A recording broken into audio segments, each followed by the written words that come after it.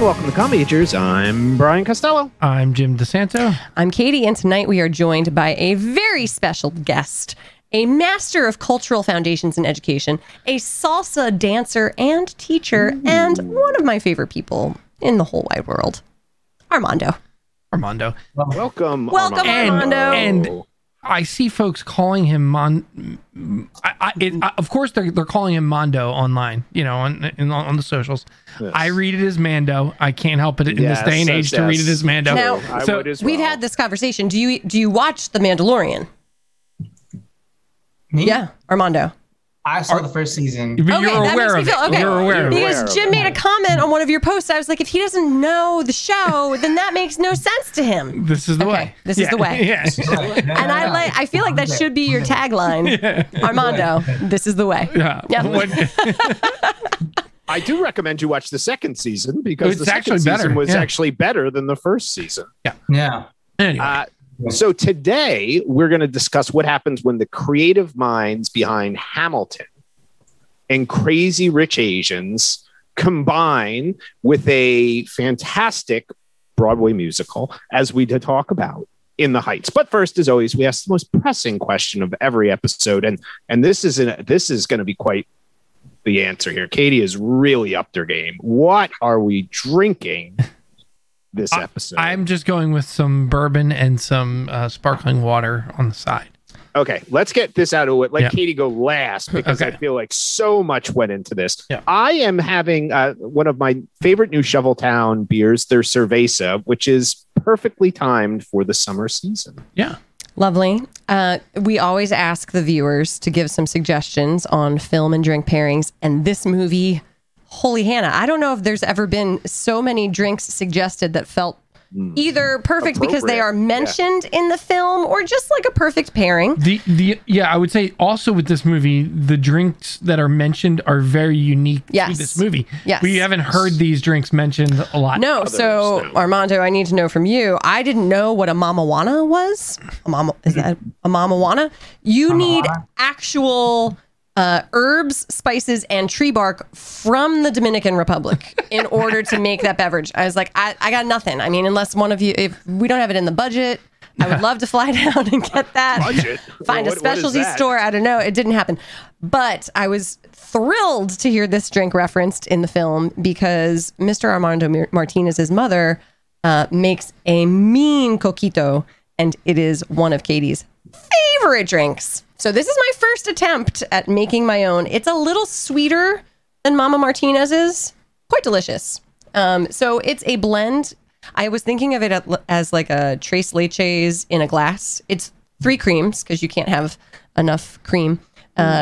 Cream of coconut, condensed milk, evaporated milk, and a lot of rum and nutmeg and cinnamon and deliciousness. It's so good. That's the most elaborate drink since my effort to make butterbeer way back when we did it. And that was disgusting. And it was one of the worst drinking experiences of my life. This is a drink where the effort is completely worth the result. Yeah, it's delicious. Mama Martinez's is still better. I'll let her know. I'll pass that along. Please do. Yes, Please do. pass it on. Tell her there's a standing order whenever she decides to make up another batch. All right. All right, Right Mr. on. Martinez, what are you drinking? Yeah, what do you got? I'm real basic. I'm watching my water intake and I'm behind. I'm just drinking water. It's important It's good. There because, you go. man, You need to hydrate. it feels appropriate that we are watching this film in the middle of a heat wave, and Yes. God bless electricity and air conditioning. Yes. Because I cannot even imagine a blackout right now. No. Black up. I feel Very like we bad. should like pour a little bit out to bless that. Yeah. Like, please don't. Yeah, as the power goes out for about 3 seconds. As Brian is awaiting a storm. Yes, as I'm awaiting a storm. At any moment, I could disappear in a blackout. So everyone be aware of that. All right, it is time for the rundown. All right. Oh, I don't. Do we still don't have No. boo still boo have boo boo boo boo boo. At some point, we'll get that. At some point, we'll find that audio again. I'll stop being lazy. I could have sent Yeah. a clip again. And at some point, I will proofread the rundown. So here, Oh, here we go. Usnavi's whole world has been Washington Heights ever since his parents moved the family here from the DR. After his parents passed on, his neighborhood became his family. He and his cousin Sonny run the corner store, and from his perch behind the register, he keeps his finger on the pulse of the block, a pulse that is rapidly changing. His sueñito, or little dream, is to return to his father's bar in the Dominican Republic, rebuild it, and make a sweet little life for him, Abuela, and Sonny. But that would mean flying away from the girl that he has loved forever.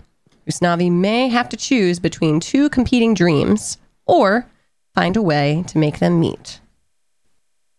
Excellent. I thought you were going to do a little rap or something. I don't think that would go well. No, I don't either. I still thought you were doing it. Yes, I mean, I think I chose the right path. Yeah, something else. All right, it's time for grade of the week on a scale of A+ through Chris Monero's The Rookie. How would we grade In the Heights? Let's go with our guest, Armando. I would give it. I'd give it an A+. Honestly, it's up there with some of the other movies that I feel like I could rewatch again and again. Mm-hmm. I'm just going to jump right on that train because this film is an A+ for me. It is pure joy. A full multi-sensory experience. I love every minute of it. Yeah. All right, Jim. I'm going with a B. All right. I do like it, but I do have some small issues with the film specifically that I think are interesting. Okay. Yeah. I am going to go with a B-. I liked the parts more than I liked the whole. And it's perplexed me in many ways because and we could talk about this throughout the episode, but in many ways I look at it and I'm like, well, no, that was really good. And that was really good. And that was really good. Yet I sat there and it felt that it was extremely long and it just parts of it. I think I'll be interested if Jim and I have the same issues with some of the way it was filmed. I also want to say this. I have not seen the musical as a musical. And I think that probably greatly impacts my interpretation of this. So I'll be really interested to hear people's take on that as we go through. I feel like my experience might have been significantly different with this film if I had experienced the show prior to see it. And I think in a positive way, as opposed to a negative way. It's almost the reverse. It's almost the reverse of when, we always talk about you read a book and then see the movie.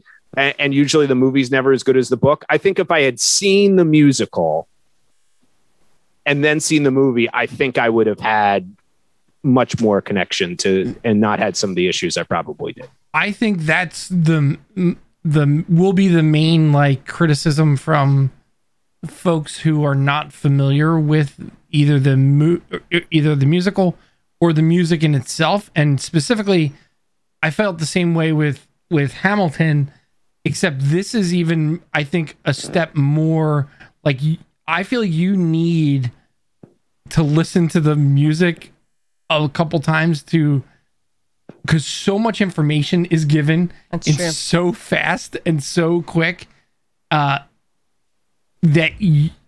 it's hard to kind of digest it all as a story if you don't know the story going in.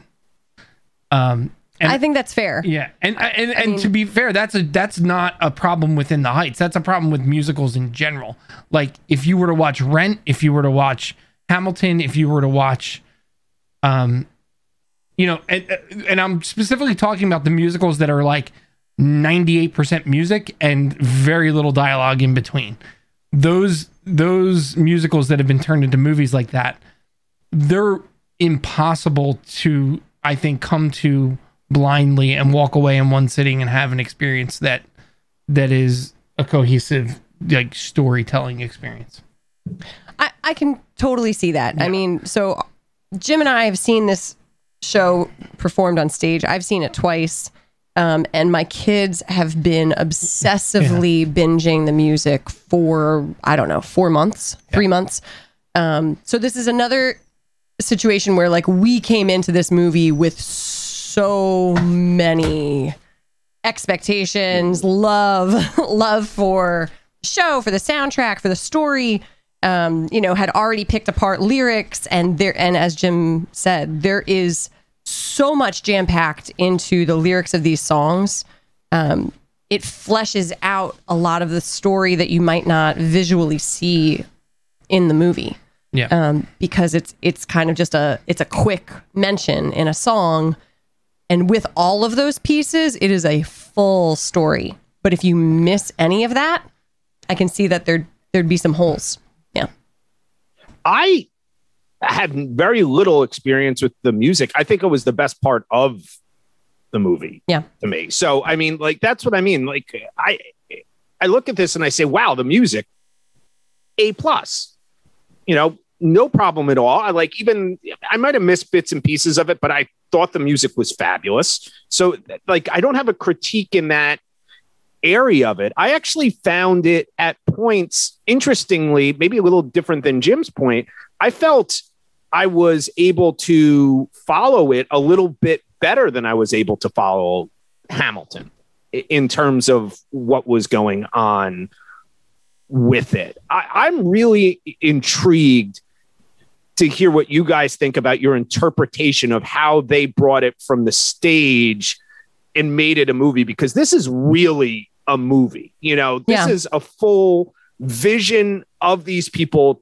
This is not like, sometimes a critique of Broadway musicals turned into movies is there isn't much to it, which is part of the reason I liked what Disney Plus and Lin-Manuel Miranda did with Hamilton, which is they filmed just the stage, because a lot of times there's not a lot of creative choices made and it can be kind of a bland take. I feel like this probably was not a bland take. I feel like they definitely had a vision for this. How did that match up with what your vibe and feel of the show was when you saw it on the stage? Well, is it what you I want to answer that, but I also want to hear Armando's first thoughts on this film. So before we get to the comparison between the stage production and the film, Armando, hit us with your impressions of the movie.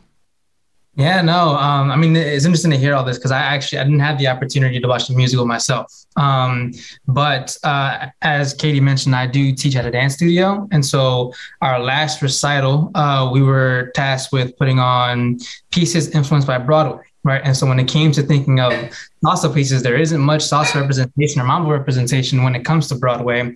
And the main one that I really had an opportunity to kind of dive into whose music I enjoyed was In the Heights. So all I had was small clips from YouTube of that musical, right?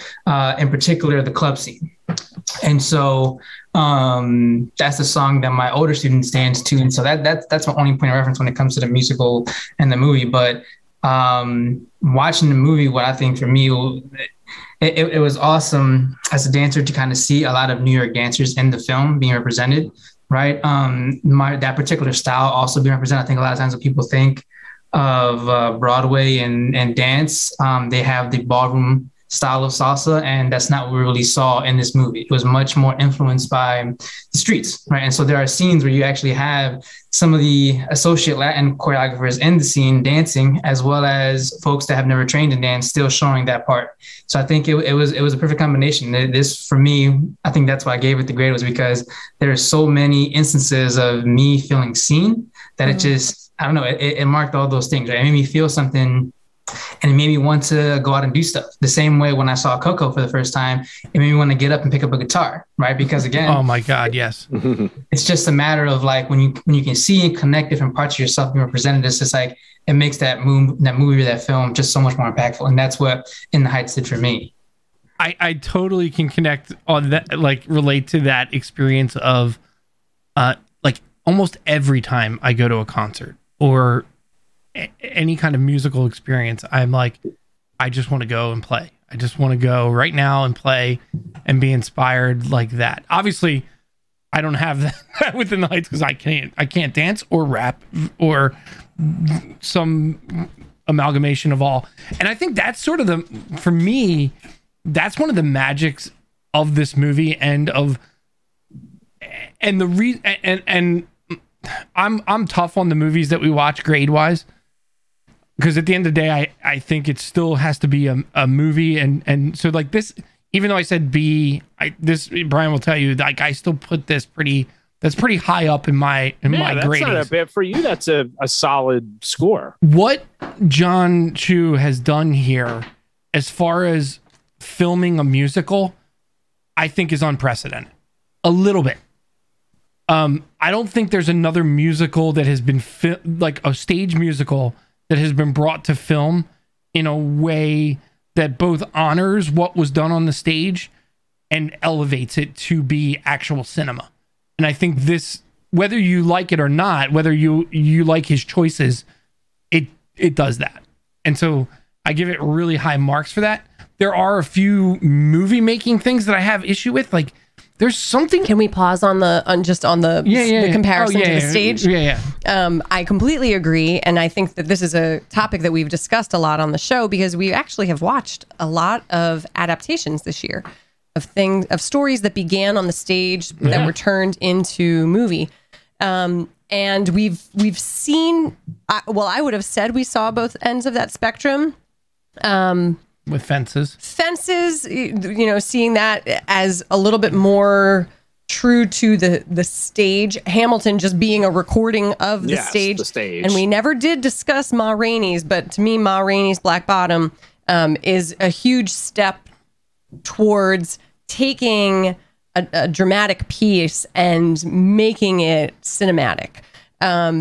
But this elevated the art form for me. Well, musical gives it that ability to kind of go off and that's do. True. Again, it's hard to compete with that. I never saw the stage version of it, but the vibe I got from this is, to me, it was similar to what Rob Reiner was able to do with Sorkin in A Few Good Men, which is take something that was, on a stage and be able to give it a world, cinematic vision and world to it. Well, give it 3 dimension, like real dimension in ways that probably aren't done on a lot of adaptations of stage productions. I thought of it specifically with the opening number, In the Heights as the opening song. And one of the criticisms we made of Fences was that, August Wilson's plays, they take on a very specific time and space. And in the film adaptation, they don't really show you the world very much. It really does stay pretty true to a stage performance.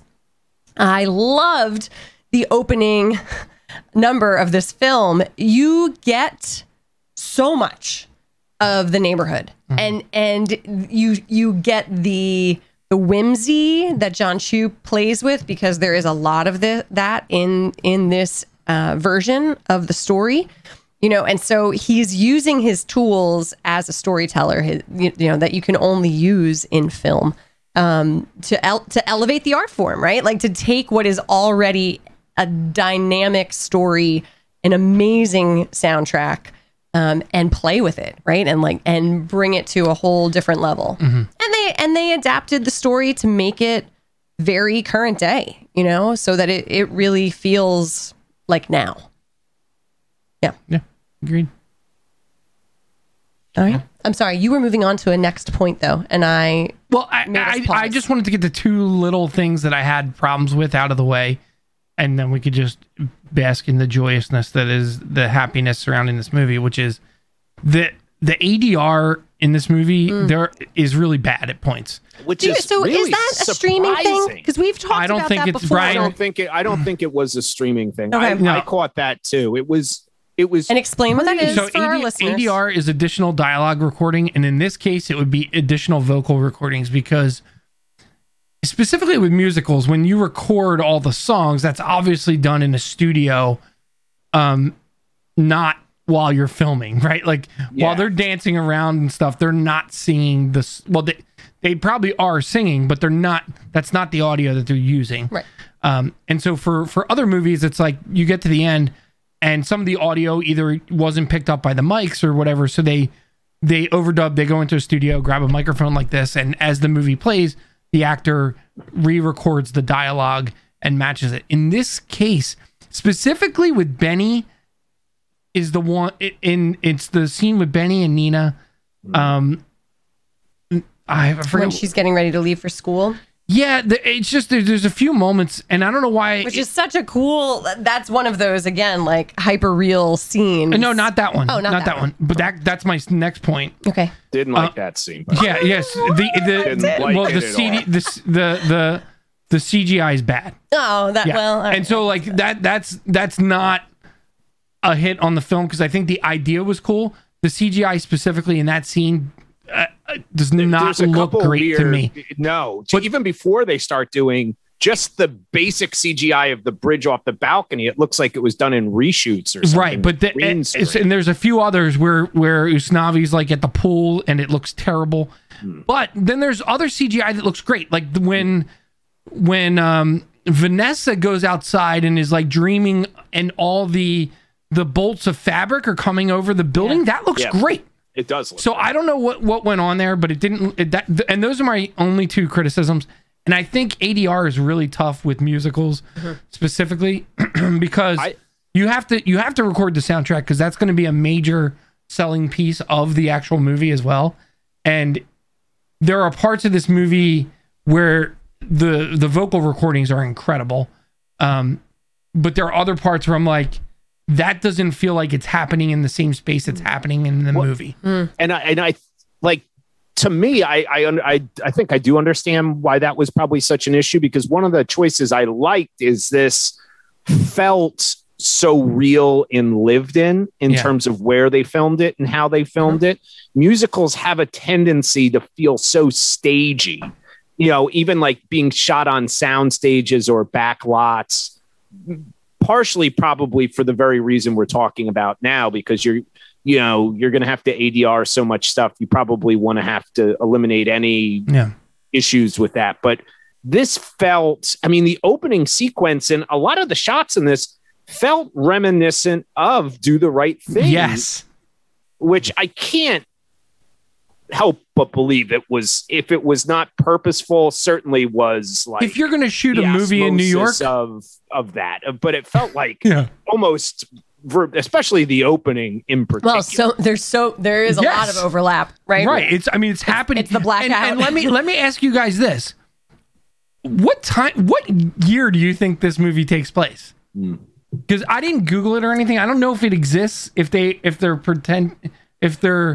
specifically vague. Well, I think the march about the Dreamers is meant to feel very much now, of this time. Right. Now, it does. Obviously the original story is not. Well, and there's a few other things that, and it could be nostalgia or it could be like, but like the clothing line that Vanessa is showing looks very much like 80s. Late 80s, early 90s, which would put it in that time frame of Do the Right Thing. Yeah, that's interesting. And those neighborhoods seem like it could be the next block over. Obviously, Do the Right Thing's Brooklyn. So what's funny is my mom grew up in Brooklyn. Yeah. And so she watched this movie and she was like, "Oh, well, here's where I was when that blackout happened." And I was like, "Oh, that's so not interesting." The same blackout. No, I was like, "That's so interesting that like you put that as like this very specific time that they're referencing." She's like, "Well, it did last that long and it was that hot." So Son of Sam was killing people. Yeah, like she had like a specific year. Like, well, that's clearly when this is. Now, I have a question for Armando, because I'm really interested from a choreography perspective. There are huge, the equivalent of like summer blockbuster action set pieces, but it's choreography here. What is a process of like, could you even talk a little bit about what it would be like to set something like that up? Is there one person doing this, or are they breaking this in like the pool sequence? We have the sequence in the streets. There's so many different things going on. How do they even begin to process something like that? Yeah, no, so that's a great question. And I think the interesting component is that it's a fusion, right? So there are certain parts that are very strictly Latin style, and there are other parts that are hip hop style. And even if you think about the pool sequence, there's a specific sequence when like the camera is panning down to like the line of women that are actually doing ballet in the water, right?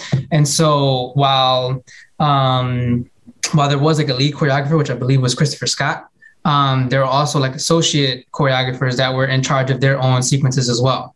And so I think that when it comes to bringing that all together, it's a matter of just having a vision of whether it was John Chu or Lin-Manuel saying this is what they wanted based on that song, or listening to the song, catching the feel, and then tasking those choreographers to work together and figure out where can we fit this all together, right? And I think that for me, it was really cool to see that come together, because there were certain songs that I wouldn't have imagined being able to dance ballet to, right? So that pole scene, I would have never thought ballet, but it fit so seamlessly, right? And then you also get to see the combination of some hip hop moves with like Afro-Cuban moves, right? And that's very much used in like the mambo scene too. And so, yeah, I have no idea, but I honestly do think it's just a matter of creatives sitting down together and figuring out how the music moves them, and then seeing how they can work together and teach that to the other dancers and even some of the cast too. Because I think when I looked at the club scene, that was pretty much all strictly Latin mambo dancing on two, right? New York style.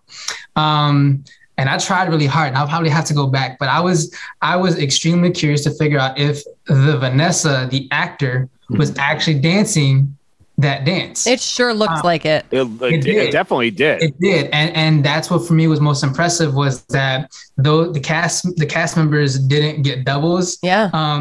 It showed on Anthony Ramos. I was going to say he was a little behind, but I appreciated that because like I love that it felt real. It fits his character as well. It fits Usnavi as not being like the best dancer. He never, he wasn't supposed to be. No, and I think like that. So that's part of the beauty of this this combination of cultures. And I think what you're speaking to, Armando, is just a cool artistic piece where, you know, the story of Washington Heights that they're telling is about a series of cultures coming together and creating community together, right? Like Abuela is Cuban, and Sonny and Anthony Ramos, Usnavi, are Dominican. We've got Mexican representation. We have Puerto Rican representation.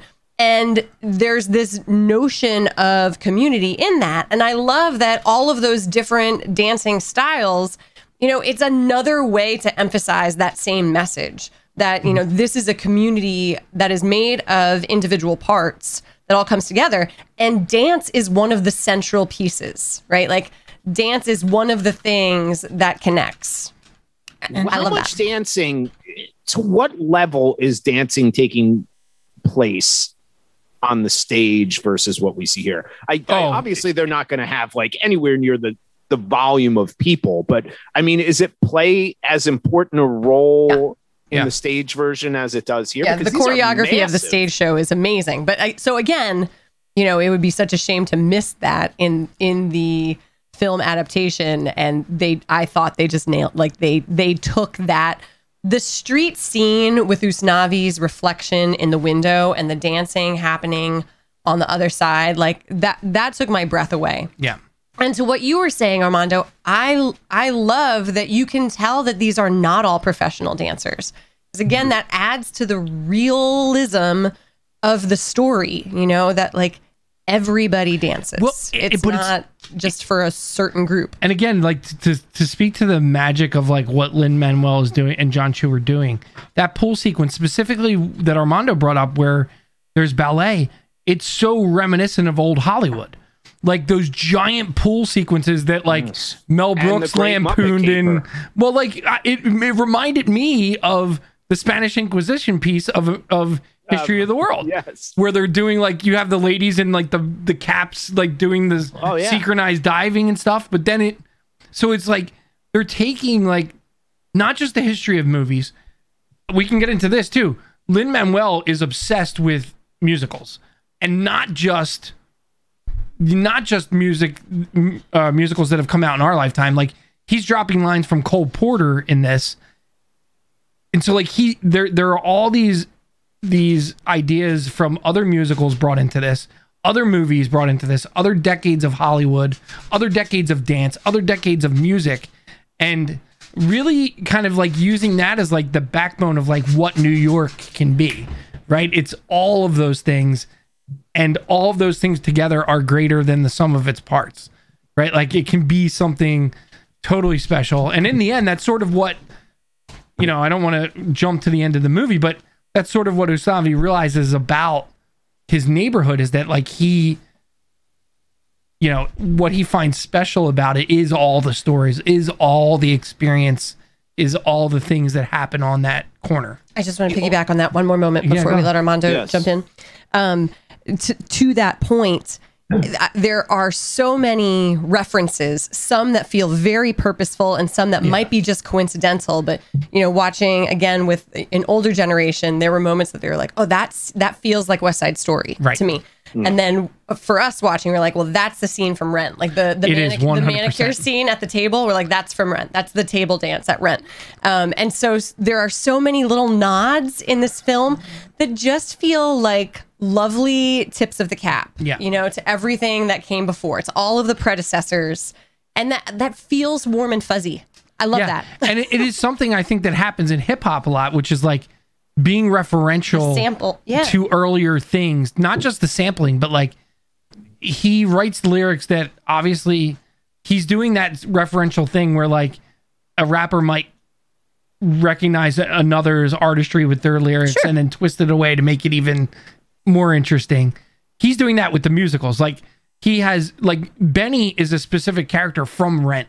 Like, and the way he enters is exactly the same way that the character enters the story. Like the whole cast basically stops and goes, Benny. Like it's exactly the same. So it's not at all like a he's not hiding it, right? It's not like he's influenced by Rent and it's just coming through his work. Like he's literally saying like, this is important. Like go watch that. Go listen to that. Go experience these other things that are also special. If you don't know who Frodo of the Shire is, you better go find out. Like that's another thing. Lin-Manuel letting his like total nerd flag fly with like references to Lord of the Rings and Star Wars is awesome as well. Yeah. Okay, Armando, go. You gotta give him some kind of prompt. You don't just say that. I know. I just feel like I'm like, you're great. So much to say. I'm gonna No, but I do, because I do also feel like responsible and to be mindful. Like I know that there are other movies out there that have put Latin dance in it. Like the one that seems most prominent is Shine, for example, that came out a couple years ago. It came out before In the Heights. But I think for me, I think what In the Heights does, and I think it's just for the simple fact that it's a musical, is that it kind of separates it. So it feels like, because it's a musical and because dance is involved, it feels natural for dance to be in there, right? Whereas when you have a movie like Shine, or even like Step Up, right? When you think of like the Step Ups, it's like we're going to solve a huge issue through dance, which, but sometimes it kind of feels misplaced, right? It's like dance can solve a lot. I 100% agree, but at a certain point, like maybe not, you know what I mean? Maybe other things are needed. And again, in Shine, I mean, they were talking and tackling the issues of gentrification as it came to dance and, you know, erasing the neighborhood. Totally understand. It was a great movie. Also know a lot of dancers that came out in that. But I think for me, watching this movie, it just gave me other feelings. Whereas with Shine, it felt like the dance and the storyline were separate. Here, I felt like the dance and the music and the story were all together. And I think that's why I really appreciate In the Heights too. And with it to the part, and makes it a little bit more palatable for those that have no idea what dancing is like, period, right? It's just like you can enjoy the two without having to be distracted from one or the other. Yeah, it's definitely a piece of escapism like that, right? Like, I feel like what you're saying with Shine, it's like, if you're going to have a movie about dance or a movie with a lot of dance in it, it sort of has to be about dance or it gets weird. Mm-hmm. But the magic of like a musical is that like it would be weird to have people singing, and we've kind of make allowances for like, oh, this is a musical. It makes complete sense that someone like West Side Story, there's a dance fight. Right. Like fight right. Dance. Yeah. So like, you get that latitude and it's great. Yeah. I would like to use this moment to pivot into discussing some of the actors in the film and how they are suited. One of the very interesting conversations we had was, you know, we never got to see Lin-Manuel in the role of Usnavi, which he did play on Broadway. Yeah. And obviously he does play the role of Hamilton in the Hamilton film. And Christopher Jackson was... Oh yeah, Christopher Jackson comes in as the Mr. Softy guy. Well, no, but he wasn't Piragua? Oh, in the musical, you might be right. I think he was originally the Piragua guy. Yeah. The Abuela is the original Abuela. I believe she is the only person who is actually playing the role that she played on Broadway. And that we should take that song on its own. That's its own thing. Okay. I thought Anthony Ramos, and obviously there is love between Lin-Manuel and Anthony Ramos. They have had a long-standing relationship. Most folks know him most notably as John Lawrence and Philip in Hamilton. I think he was the perfect cast for the role of Usnavi. And you had, Jim, some like an interesting thought on that. I originally said I think I've seen enough of Lin-Manuel to know like what he's about.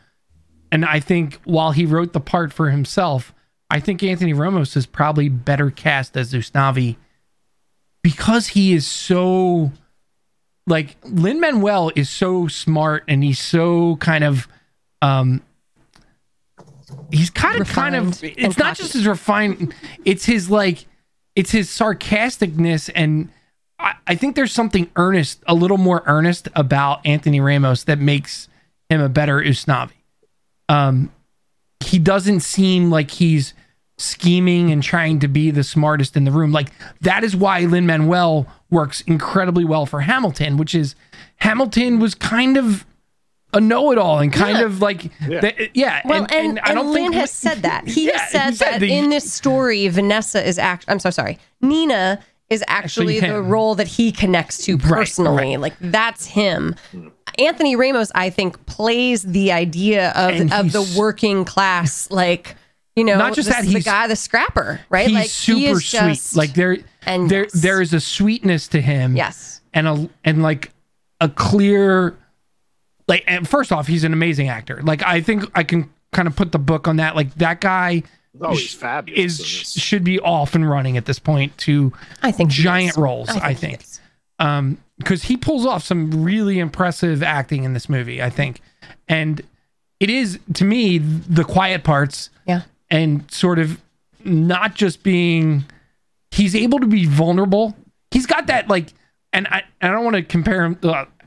I don't want to say it's too early. It might be a little too early to compare him to someone like Leonardo DiCaprio. But I think one of the things that people gravitate to Leonardo DiCaprio when it comes to being a leading actor is that he can be extremely vulnerable, but also be like, and for lack of a better word, like masculine and represent like a strong person as well. And I think he puts that on full, Anthony Ramos puts that on full display in this movie. And I think it's awesome. I think the casting was fabulous, except for one actor. Me too. Significantly decreased my view of this film. Would you like to guess who that actor might be for me? I think you're going to say Jimmy Smits. No, I didn't. I was fine with him. I was judging Brian. Oh. Who do you think it is? I thought Brian was going to guess wrong. I would say Benny. Benny was awful. Yeah, I agree. I don't think he was awful. He just was not. I thought he was so out of place. I thought I would have cut almost every scene he was in. I did not feel that. I did not. You have rose-colored glasses for this show, for this musical, because I love that character in the show, and I think it's not good. In my opinion, he is supposed to seem out of place, right? He's which is fine. Only African American character, which they actually never really specify in the movie. We know that from the musical. They've removed the lyrics that tell you that Benny doesn't speak Spanish. That he's always felt a little bit of an outsider. Okay, the reality is his facial expressions were like something out of a bad high school musical. I mean, I just thought, in comparison to every other, like literally, I thought I enjoyed every other performance. It was and I actually like Corey Hawkins, who's the actor. I think he has done amazing stuff, which surprised me because I'm actually a big fan of his.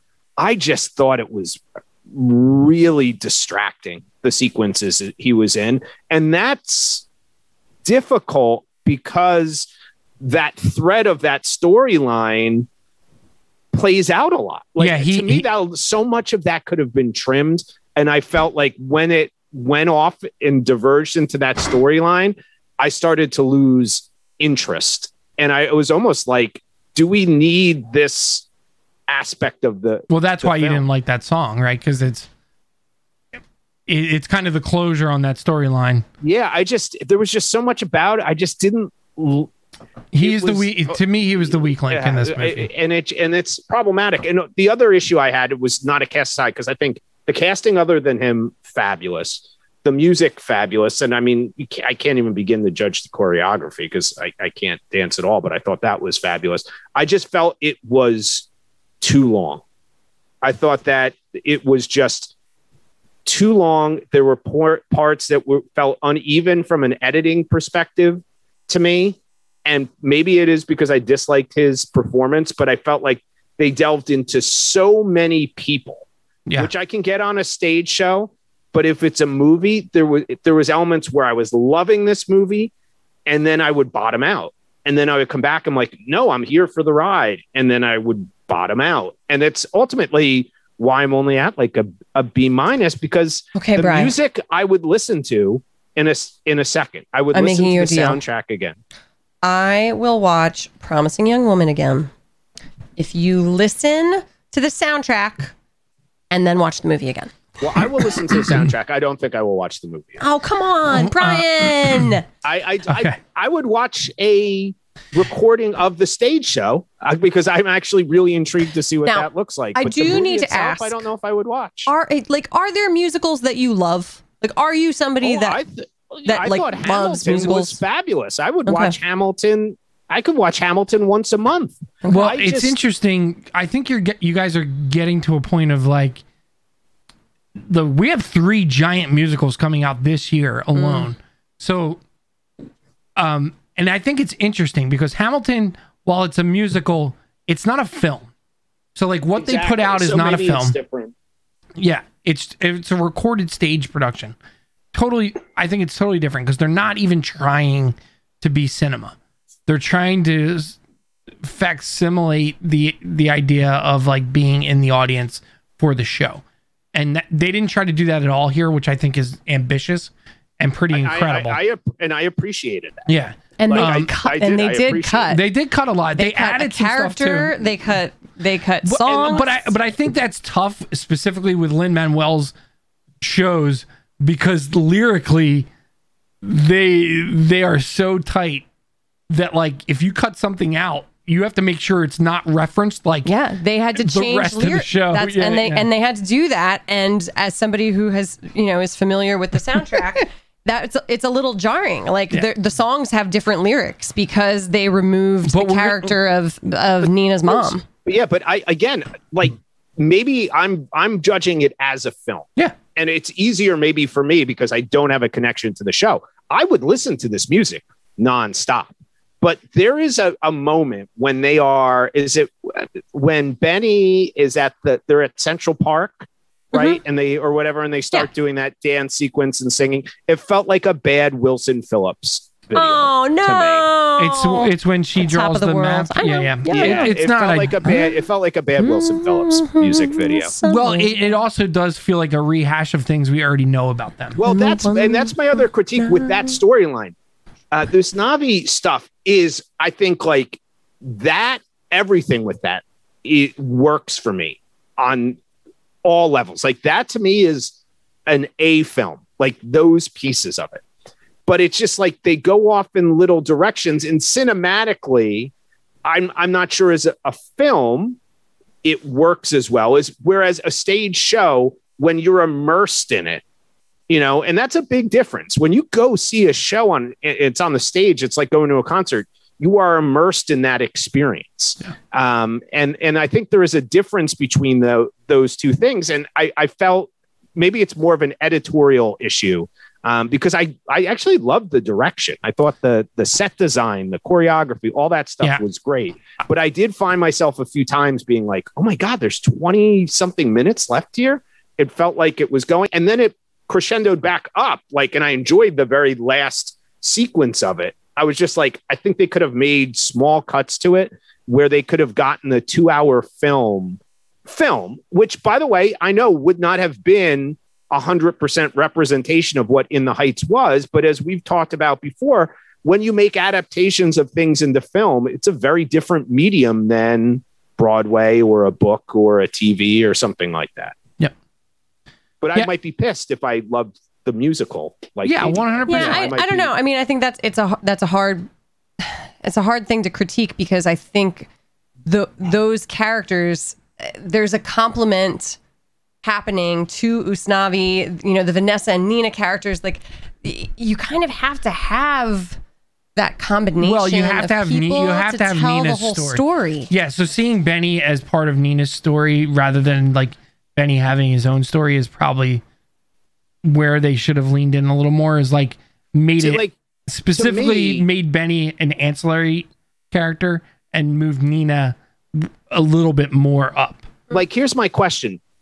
You could have easily had Nina's story without Benny being in this movie at all. That's true.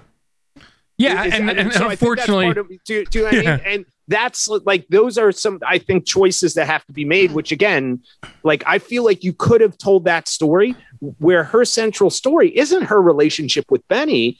It's that she felt like she was a failure to, like, that. All her scenes, her performance worked for me on every level. I felt like the romance between the two of them was unnecessary for the importance of what her story was trying to tell. And I think, if I'm hearing this, because again, I haven't seen the musical, but if Benny in the musical felt like an outsider for being the one Black person, I think that's what Nina felt being at Stanford. It wasn't the feeling of failure as much as it was feeling alone and being put down due to microaggressions at Stanford. Yes. And her feeling like she doesn't belong there, but she belongs home, because she did fine. She was her own choice to drop out.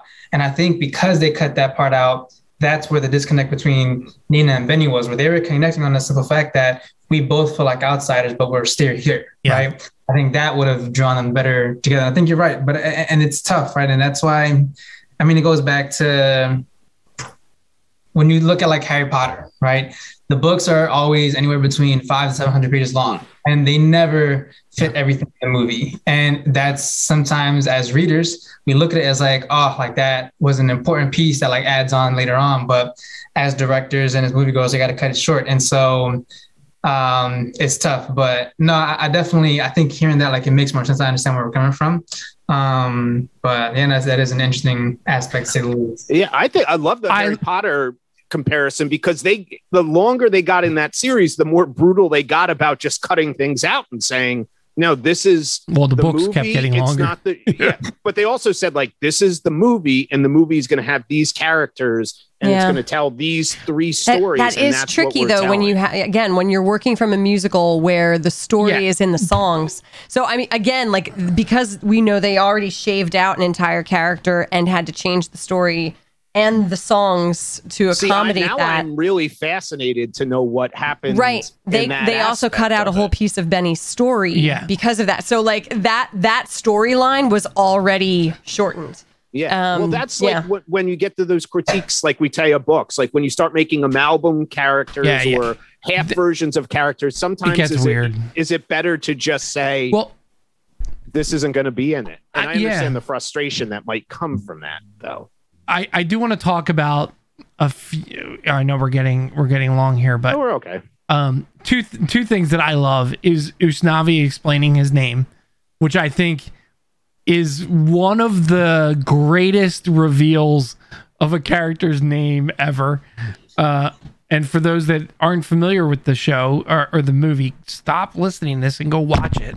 But for those, Usnavi was named after a boat that his father saw on his first time coming to New York, which was a U.S. Navy boat. So he decided to name his son Usnavi, which I think is it's brilliant.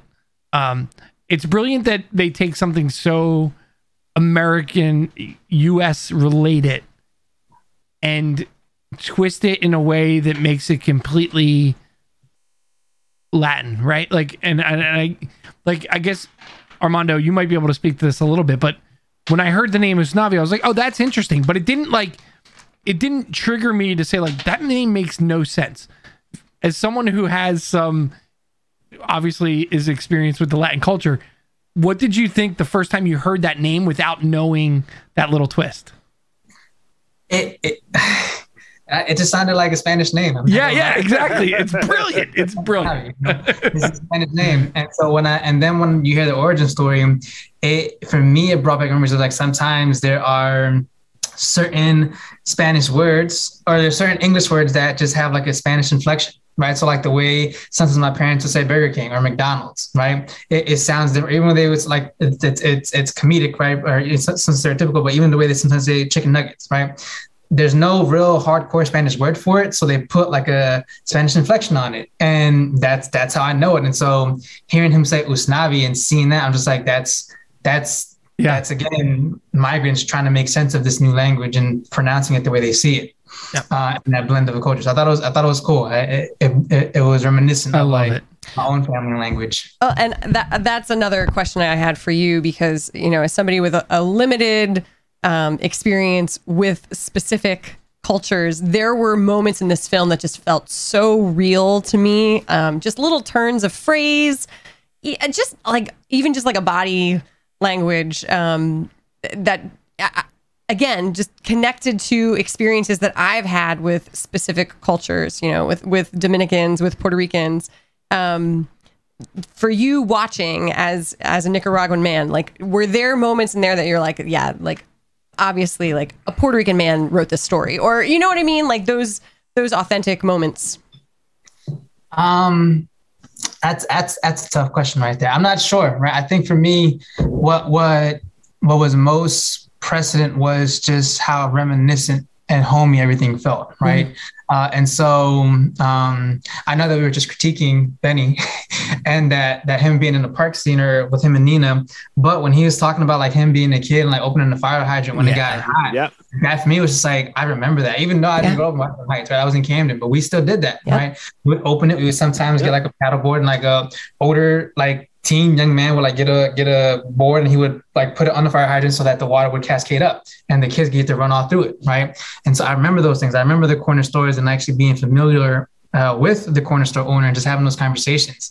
And so there was so much nostalgia put into that film that's what I connected more towards like everything in that film, even with the dinner at Abuela's house, right? When you had all those people kind of coming in and sitting down in like a small apartment, right? But still making it full and making space for each other and then having the dance and the music.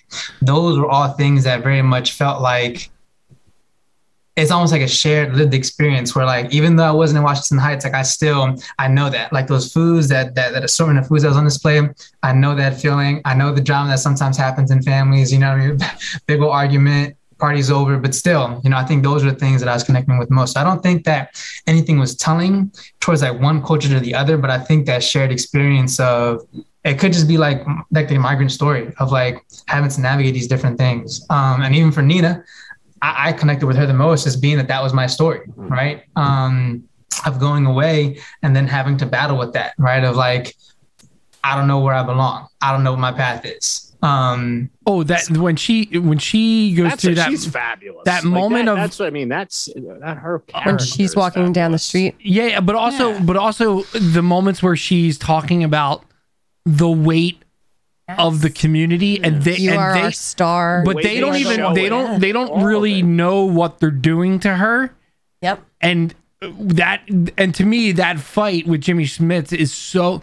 I love him in this movie, by the way. Yeah, I don't know how you thought I could not like. I was just taking a stab in the dark, Brian. No, but that character, but that's what I mean. There's two moments I want to talk about. Sequence was so good. The moment, because I have these moments even with a 10-year-old now, where it's like when he says to her, "I called them. I was going to call them."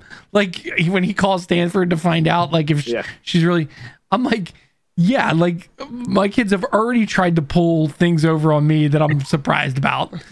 And like I hopefully I don't have to go through something at that level, but I find that interesting. And then the moment when she comes back and tells him that she's going back and what she wants to do, she wants to not use Stanford as a way out, but a way to come back, which is I'm going to go learn as much as I can and then use everything I learn to benefit this community. And he stops and says, "This is it. This is the moment you become better than me." And that's the part that like gets you. Well, Yeah, and but so that's so why I that love. that's where I thought that character. That's her story. That's her arc. But and I it's thought great. that's again where I felt like there was a slight miss just from a cinematic perspective. That story, I felt her character was with the Benny stuff. Like I thought that could have been just her character was so powerful that this like quasi love story. Again, in the show, I realized there's more to it, but in this film, that her at the protest with Sonny, all that stuff, like I wanted even just more of that because I thought her story was one of the most powerful aspects of it. You didn't need to do anything. You could have just given us those scenes and it would have made it even that much more powerful. But I think you have to have that, the things that are holding her back, that are making her think, like, Benny is one of those. Is he though? Yes, I mean he was her love. There's this like in the version of the film. No, is he though? you're come on. What? That romance is the least interesting thing about those two characters is their relationship with each other. Okay. For me, I think in the movie, we're saying don't say okay. No, I mean think about it. Like, well, I think that you are supposed to fill in the pieces of their story that they've obviously known each other since they were little, right? They have been friends. Would call bullshit on that if this was not. Okay, well, I'm just filling in. Here's the pieces that are just from the movie, right? That they've grown up together. He has worked for her father for years, so like they have been in each other's circle. Then became something. Had a relationship. He broke up with her. She went to school. Well, no, and that piece is important. But again, this is why this story, I think, is on the chopping block for me and Brian, which is like, that's kind of like a little bit cliche in the way, and it's not related to the things that are in the stories that they're trying to tell outside of those characters. Which is like, he breaks up with her so that he says, I'm not an anchor. Yes, but she doesn't see it that way. Right. So the fact is he broke up with her. They both see that differently. Yeah. Right? Yeah. She goes to a place where she feels unanchored, very much alone and outside, and returns, and he is her comfort. He is the thing that makes her feel. Well, I don't agree with that. Good job of showing. I don't agree with that because the moments when Benny starts talking to her, she stops him dead and says, "Let me listen to my street." Oh, that's true. I'm sorry. 2 times. No, you're right. Which is like, dude, shut your mouth. You're right. Yeah. Shut your mouth and let me be here. That is true. You're a man, and I am like, and that's. All right, I'll give you are the two guys here arguing that the female character does not need a man to be like funny. Important? I would like to revisit though. To me, the best Nina scene is when she is following the childhood version of herself down the street. It's amazing. So again, looking at where they elevate the musical and use the cinematic, let's talk about in that scene and just like fun little like Easter egg in the Heights in Easter eggs. That scene is peppered with meaningful people to the filmmaker and the writer of this story. And I think that makes it even. So like Lin-Manuel's parents are in that scene. The characters from the original, actors and actresses from the original musical are in that scene. John Chu's wife is in that scene. Like that scene is filled with faces of love for the people that created this film. And so the fact that they are the representations for Nina of all of the folks who put all of their hopes and dreams on her, who loved her. And I think you do get this notion that her mother died young and her father worked very long hours. And so she really did become the daughter of the neighborhood, the daughter of the community, like they did help to raise her. Another piece of that story that I think is interesting, Brian, is there are a lot of lyrics in that song in particular that don't get translated. And so there are these little snippets of story that if you don't know the Spanish, you lose, right? You don't know what is being said there. And so I could see that as a criticism that non-Spanish speakers would just miss some of those pieces. I think you could if you're, and you know how little Spanish I know. I think I like the fact that they did not make this super accessible in that regard. Yeah, that didn't bother me in the least. Yeah, I think if you are, just like if you're reading a book, if you are schooled and you've practiced the art of consuming literature, just like you would practice the art of consuming cinema, you know what's happening. And so like I might not get all the Spanish, but I got enough of it to know what's happening. Yeah. I used my context clues. No, I know. Katie. I'm glad you used your context clues. I'm just saying that there are lyrics that to me add even further meaning to what's being said. Agreed. So like what the people are saying to her specifically does not get translated directly and is beautiful and heavy. You know, like there's a weight to what her community I know we're getting on, but I did want to talk much to say. Specifically because I think this I did want to talk about Abuela's passing and that song. Oh God. Because we need 3 more episodes for this film. You know, to Brian's point, it's long. The movie's long. And there are a lot of areas where you could cut out. And this seems like it would have, I guarantee you. Best sequence in the film. Yeah, but I guarantee you, I wouldn't have there were moments when they created the script for this, there were moments where they were like, we probably don't need her song. Because it's even on stage, it's a hard one to depict. Yeah. It feels a little outside of the story. The best direction. I thought it was the best. The choreography of sequence of the entire film, in my opinion. It is incredible. The subway train choreography. And so, like, to my point of like talking about like what John Chu did here, even if he only got 80%, it is an undertaking unlike amazing. It's incredible. And so like thinking that we have Steven Spielberg bringing out West Side Story, which sounds to me like it's going to be a disaster. Like just the fact that you have a dinosaur making a movie that's basically a dinosaur of a musical, it sounds awful. I will watch it because I'm nostalgic for Steven Spielberg, and I think I would watch this before I would watch the original West Side Story. Yeah.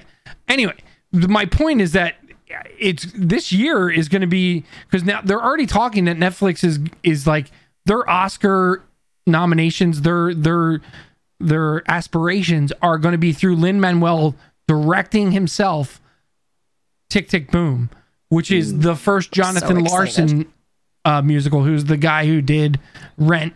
And Tick Tick Boom is like a basically an autobiographical, in quotes, story about his life leading up to Rent. And if you don't know the story of him, he died literally like the week Rent opened on Broadway. And Tick Tick Boom is incredibly like almost prophetic. Mm-hmm. It's a weird, it's going to be tears from beginning to end in that movie. We cried just during the trailer. Yeah. And so this year is going to be super interesting when it comes down to musicals. The year of the musical. Like how many times? Yeah, It's exciting. It's exciting. Yeah. All right. I'm excited. I mean, we could go on. But I think the end point of that is the end point of that is that John Chu did something here that basically, I hope Steven Spielberg watched this and was like, well, shit. Yes. Before we end, I just need to say one more scene that we didn't really talk about was the salon scene. Oh yeah, which was also genius. There were. I'm again. And the Carnival de Barrio is so incredible. Good. The flags. I did want to bring up my favorite line in the whole movie is it Carla? Yes. She says, when they're basically doing this whole thing, and she's like, I don't know what to sing. And she's like, you just sing whatever's in your heart. Like, you just sing. And she says, well, my mom's a Dominican Cuban. My dad is from Chile and PR, which means I'm a Dominican, but I always say I'm from Queens. And that is like the Lin-Manuel like formula to a T, which is like, take all this crazy language, mix it up in a blender, come out with something that is unique, funny, and also sort of inspirational. It's awesome. Mm-hmm. Yeah. Armando, any final thoughts on this film before we get to 5 questions? Yeah, but I feel like it's going to be too big. Do it. We are not on the timetable. I know that we have it written. I know that was one of the big criticisms that I saw on Facebook when it first came out. I know a lot of people praised it. They were like, "Oh, this is an awesome film," but they touched on the colorism, where there was lack of Afro Latinos or Afro Latinx folk represented in the film. And so it was really interesting, at least for me, right, being the bystander who hadn't seen the movie yet, to see friends on my newsfeed taking either side, right, where some were critiquing it and saying that this is terrible. Others coming to the defense of Lin-Manuel Miranda, just talking about like the director's vision and choice, and what they wanted to see. And then other folks just still also praising Lin-Manuel too for his response. I think his response was very humble and like sincere of like, you know what, like everyone is right, like we missed the mark here and we're going to try to do better next time, keeping that in mind. We failed y'all, but we'll do better. And so I think that's some things that we don't always see that I think was a helpful touch, but it really was interesting to kind of see that play out, because again, it wasn't necessarily the people that I saw posting about it was other Latinx folk, right? So it wasn't folks from outside of the community per se, but it was dancers within the community that I knew they were bringing that up, which I thought was interesting to say the least. I don't know if anyone else had any thoughts about that. Yeah, no, I mean, I said to Jim, it was interesting to me that Lin, who is a Puerto Rican man, chose to make his main character Dominican, and traditionally, Dominican people have a little bit of a darker skin tone, and Anthony Ramos is like a very light Latin man. So, that was just, again, when you think through casting, I said, an easy swap would have been, because they removed the piece of the story that Benny is black, like that's never acknowledged in the movie. Make him a member of the community. In the ensemble, you saw every shade, but your main characters were lighter skinned. And well, listen, we are making strides. I watched Scarface this week, and Al Pacino was a Cuban. So, I mean, at least in Hollywood, they are making some strides. They're trying. They're trying at least. I mean, and Lin-Manuel said, like we could do better. And the reality is, I think sometimes there is budgets to be met and people that they need to have casted for things. And at least there is a trend moving forward. I didn't see in 1980. Can you imagine who they would have cast in this film? Well, it's just interesting comparing it to Hamilton. Well, so like De Niro there are, specifically with Lin-Manuel, this gets really interesting and tough. So like, if the criticism was like that the cast in general, all characters, all extras was not diverse enough, that could be totally true, and I'm not equipped to speak on it at all. There is no way I can get on board with Anthony Ramos not being Usnavi. Right. So like that's part of the problem. And so like even when you get to like Hamilton and stuff, like think about what he does in this movie and how many people on the earth can do that. Right? Like he's an incredible actor. The ability to sing like melodically and also rap in a way that is like off the charts good. That's why Anthony Ramos and Lin-Manuel are so like close together, because they have those skills. But like, so not knowing the exact criticism, and not obviously not being at all part of the community in a way that I should be speaking about it at all. I just hope that people would take into consideration not just, the specific like main characters, and say like, yeah, not all Dominican people are probably of one specific color. And so like, I don't know. I think, Armando, it would probably be folly for us to speak to it at all. But I think you bring up a good point that it is something that this movie has been criticized for, and whether it's valid or not is probably up to each individual's kind of feeling and where they're at personally with representation. And I think I saw a white dude in the movie, so I'm okay. Well, and all that can happen at this point is exactly what has happened, which is that Lin-Manuel apologized for it. But didn't Lin-Manuel play that character on stage? Yeah, he did. Criticism about that at the time, or was it just that was not discussed? I don't know if that was the specific criticism. Was Usnavi himself or just the cast in general. Okay. Yeah. I think, and again, I think it's just because, and this is my own personal opinion, I felt like people might have seen Hamilton and felt like it was very progressive and forthcoming, and so they expected the same thing in the Heights. And so when I didn't see that, I think there was pushback. General fan base was like disappointed of like, how could you miss this mark? For me personally, while I do recognize that, and I can acknowledge that was an issue, I also want to be mindful of like, this is the first time that, you know, there was a Spanish movie done with an all Spanish cast put on Hollywood. Right. Even Vanessa, I had to look her up because it's like, I don't recognize her at all. Like, who is she? And other than being a popular actress in like Mexican telenovelas, she hasn't been in the American circuit. Right. And so here we have people like entering and kind of be more fully represented, which I thought was awesome. Can we do better? Yes. And I don't want to make an excuse and say, you know, baby steps, but I do think that it is an important step for us and for me as a consumer to recognize that and just place my money there as like, this is something that's worth making money, right? To have a film centered in the Heights or centered in Washington Heights, people that look like they're from Washington Heights can still be profitable, right? Like you don't need to whitewash it in the sense of thinking that that's what your consumer or your dollars are going to come in from. I think that was most important. And I think that's the key for me, right? It's like, yes, I think it's important for us to make notes on how to improve, but also think it's important just to celebrate that victory. Because again, for me, the representation went just beyond my culture, but also for the first time, like when I get to talk about my dance, I get to reference like, it's like I danced like that movie, not like West Side Story. Yes. Which is West Side Story's representation was horrible. Yeah. And I'm not sure I'm not sure how much better the Steven Spielberg one is going to be in some ways. I would think that we hope it'll be better. Yeah. All right. That was a discussion, man. Woo!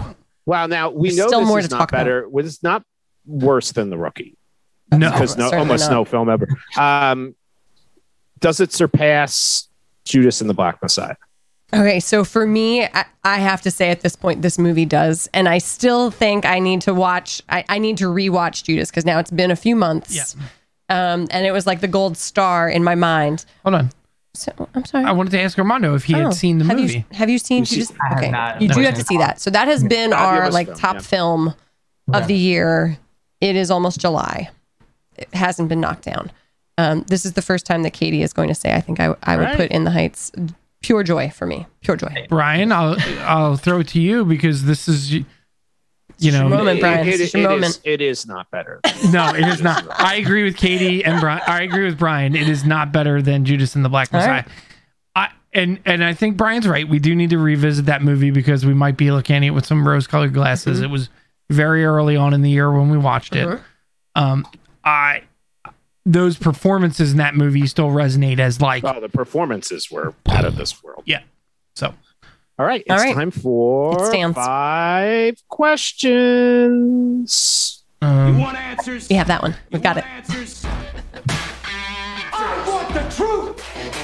Makes a man, Mr. Lebowski. What the fuck is the internet? Who are you? Why? All right. This week, Katie is asking Armando 5 questions. All right, Armando. Question number 1 is our thumbs up or thumbs down question. How do you feel about musical movies? I'm going to give it overall a thumbs up. Yeah, thumbs up. Should I elaborate or is it like a yeah, you can give us more. I would say that only as a creative, I think a lot of times musicals have the ability to like just put on shows. But I think as a performer and as a dancer, one of the things that my first coach and director always taught was that, you know, you could have an awesome routine, but at the end of the day, people will always remember themes. Like they'll remember a story more than they'll remember like an awesome choreography. And so I think when musicals do an awesome job is they're able to convey a theme and a story that makes it memorable, right? And if you can capitalize on how they and learn from them on how they are able to convey those themes, you as a dance performer and as a choreographer can put that on stage and replicate it, right? Yeah. I think that for me is why I say musicals, although sometimes I'm like, I want like good musicals, not like bad musicals. Oh, fair. Yeah, they're not all good.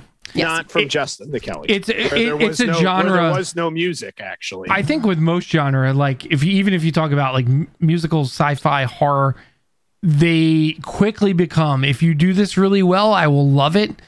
But I also, it's a line. There's a thin line. Like on if you musicals. stumble, there's a very thin line. If you stumble, it can Yeah. be, it can go awful right quick. The line on It's gonna rom-coms go is a lot real bigger. bad. Yeah, a lot right. wider. Yeah. Well, I would argue rom-coms not so much. Oh, I think you can get away with more. more in a rom-com than you can in a musical. I mean, because I think the line between like getting your audience all in and having them be like, yeah, no, not for me. I think that's a tricky one in musicals. Okay, number 2. This is our would you rather question. Would you rather eat some piragua or drink a cup of coffee a la abuela's mother's recipe?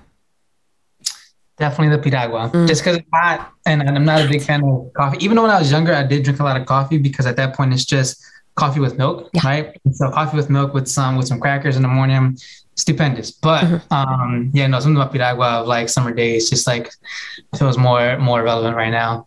Flavor? Like a cherry, you know. Red. We It's did more not red. know that mame. I've been like just looking things up because I was like, I don't know that word. Didn't know that mame is just fruit, just a whole other fruit that we don't generally We don't have here. eat. Yeah. Yeah. Question number 3. This is our fill in the blank question. So Armando, when you come home for a family celebration, the thing you cannot wait to eat or drink is fill in the blank. So for me, it's pernil, right? Yeah. That is the mark, right? Of like, this is a unique celebration. So whether it's Thanksgiving or Christmas or New Year's, we only have it once a year, right? And so that's normally what I ask for, right? And you even see it in the Heights, is that big, basically pork shoulder that's like all in one piece. Normally it's like all shredded up, but that for me is like, that's what I want, right? It's like for families, if it's a celebration, that's what I'm hoping to eat. That's my one opportunity to be gluttonous and just eat all the pork I want. Yes. Which is, it's very similar, which is crazy to think about, like, again, like what our country really represents. Like that's almost the same exact thing that becomes pulled pork. Well, I love in the South. that you find that with so many dishes, right? That there's like a version of that in so many different It's the same exact cuisine. cut of pork cooked in almost the same, in a very similar way, low and slow for a long period of time, and it's. And I mean, and the story It's of how magic. food, how food has crossed those like geographical and cultural boundaries. That's fun. That's a fun thing to talk about. Yeah. Number 4 is our favorite question. What is your favorite Spanish saying? There's some good ones in this movie. And just say it in Spanish and don't explain it. Armando. That's it. You can like just in say the it. film. Just say And then it, we'll have to figure it out move later. on. Yeah, we'll figure it out later. Well, it's not from the movie. Go. But it is advice that my father gave me when I was a kid. He would say to me, "Es mejor tardado que helado." Ice cream? Is that like gelato is what you're saying last? Yeah. Okay. So and basically what he was saying was it's better to be late than to be dead. So like don't trying to rush somewhere and end up hurting yourself. Just take your time. You have to be there when it gets there. Wait, so give me the last word that you said though. Helado, but helado is also like cold. So the way he was thinking of it was like cold and death. Okay. Yeah, see, like those are those little because I would have translated that better than ice cream. Like no. Yeah, got it. Okay. I love it. Number 5, deep thoughts question. So this is a nice little segue. What is the best thing that your parents have passed on to you? Yeah, that's great. I actually thinking about it a lot. As you mentioned, I just graduated. And so for me, it's been like the work ethic, right? And like the sacrifice. I actually, for my exit exam, I referenced them a lot in the sense that we each had a sacrifice, but our sacrifice was very different. So, for my parents, they migrated from Nicaragua, seeking asylum from the civil war that was happening there in like the 80s. And so, they sacrificed everything that they knew to provide a better opportunity for me and my siblings. And so for me, I definitely have continued that tradition by working hard in a different kind of way, right? Working hard with school and everything else, and just hoping that I can provide a better future for those that are to come. And I think that for me has been the best thing they've passed on. It's just to work hard, right? To have faith and just to keep that focus in mind, right? We all have goals. We all want to achieve them. And as long as we're doing it for the right reasons, like we'll be okay. And they've always been supportive of me. And so, yeah, it's that work. They are the hardest working people that I know. Like my dad is in his 80s and he only honestly retired maybe 2-3 years ago, to be honest. I don't know. He retired and he got tired of being retired. That's the way he is, you know? So yeah, that work ethic, that's something that they passed on to me that I'm proud of. We need to add, because Armando's being kind of humble. You clearly work not just to pass on what you know to what will become your family in the future or whatever that may look like. You do that for everybody around you. So it's not just the fact that you, and I think it's very important for this movie. Like, I think that's the Nina Kevin storyline, is like, it's not about just creating a world where you can make you and yours better and the people that you hold close to you. It's about, specifically with this, like making everyone around you, even if it's just someone you might have 5 minutes a week with, better, making their life better in a specific way, and you do that. I know what you do, and you do it. Thank you. I appreciate that. It means a lot. Armando, thank you so much for coming on. Oh my gosh. Yeah. Oh my gosh. Fabulous. You can still see In the Heights by the time you start listening to this, if you have not seen it yet. It is still streaming for a couple of days on HBO Max until July 11th. Before it goes away for a while, and then eventually will come back to HBO Max. You better watch it. And I would encourage people, if you will feel comfortable seeing it in the theater, because I do think that would add to the experience as well if you could do it. I would also say to Armando that, we give this offer to all of our guests. Usually the first time we have a guest on, we make them watch a movie. Obviously, this wasn't like we didn't have to force you to watch this movie. It's a great film. But next time you come on, you get to pick. You get to make us watch whatever you want to watch. Yeah, so just keep that in mind. Start thinking about something like Chris Monero and making the second film. No pressure. Maybe the worst baseball one movie of our ever guests created. picked the worst movie that we've seen all year. Yeah.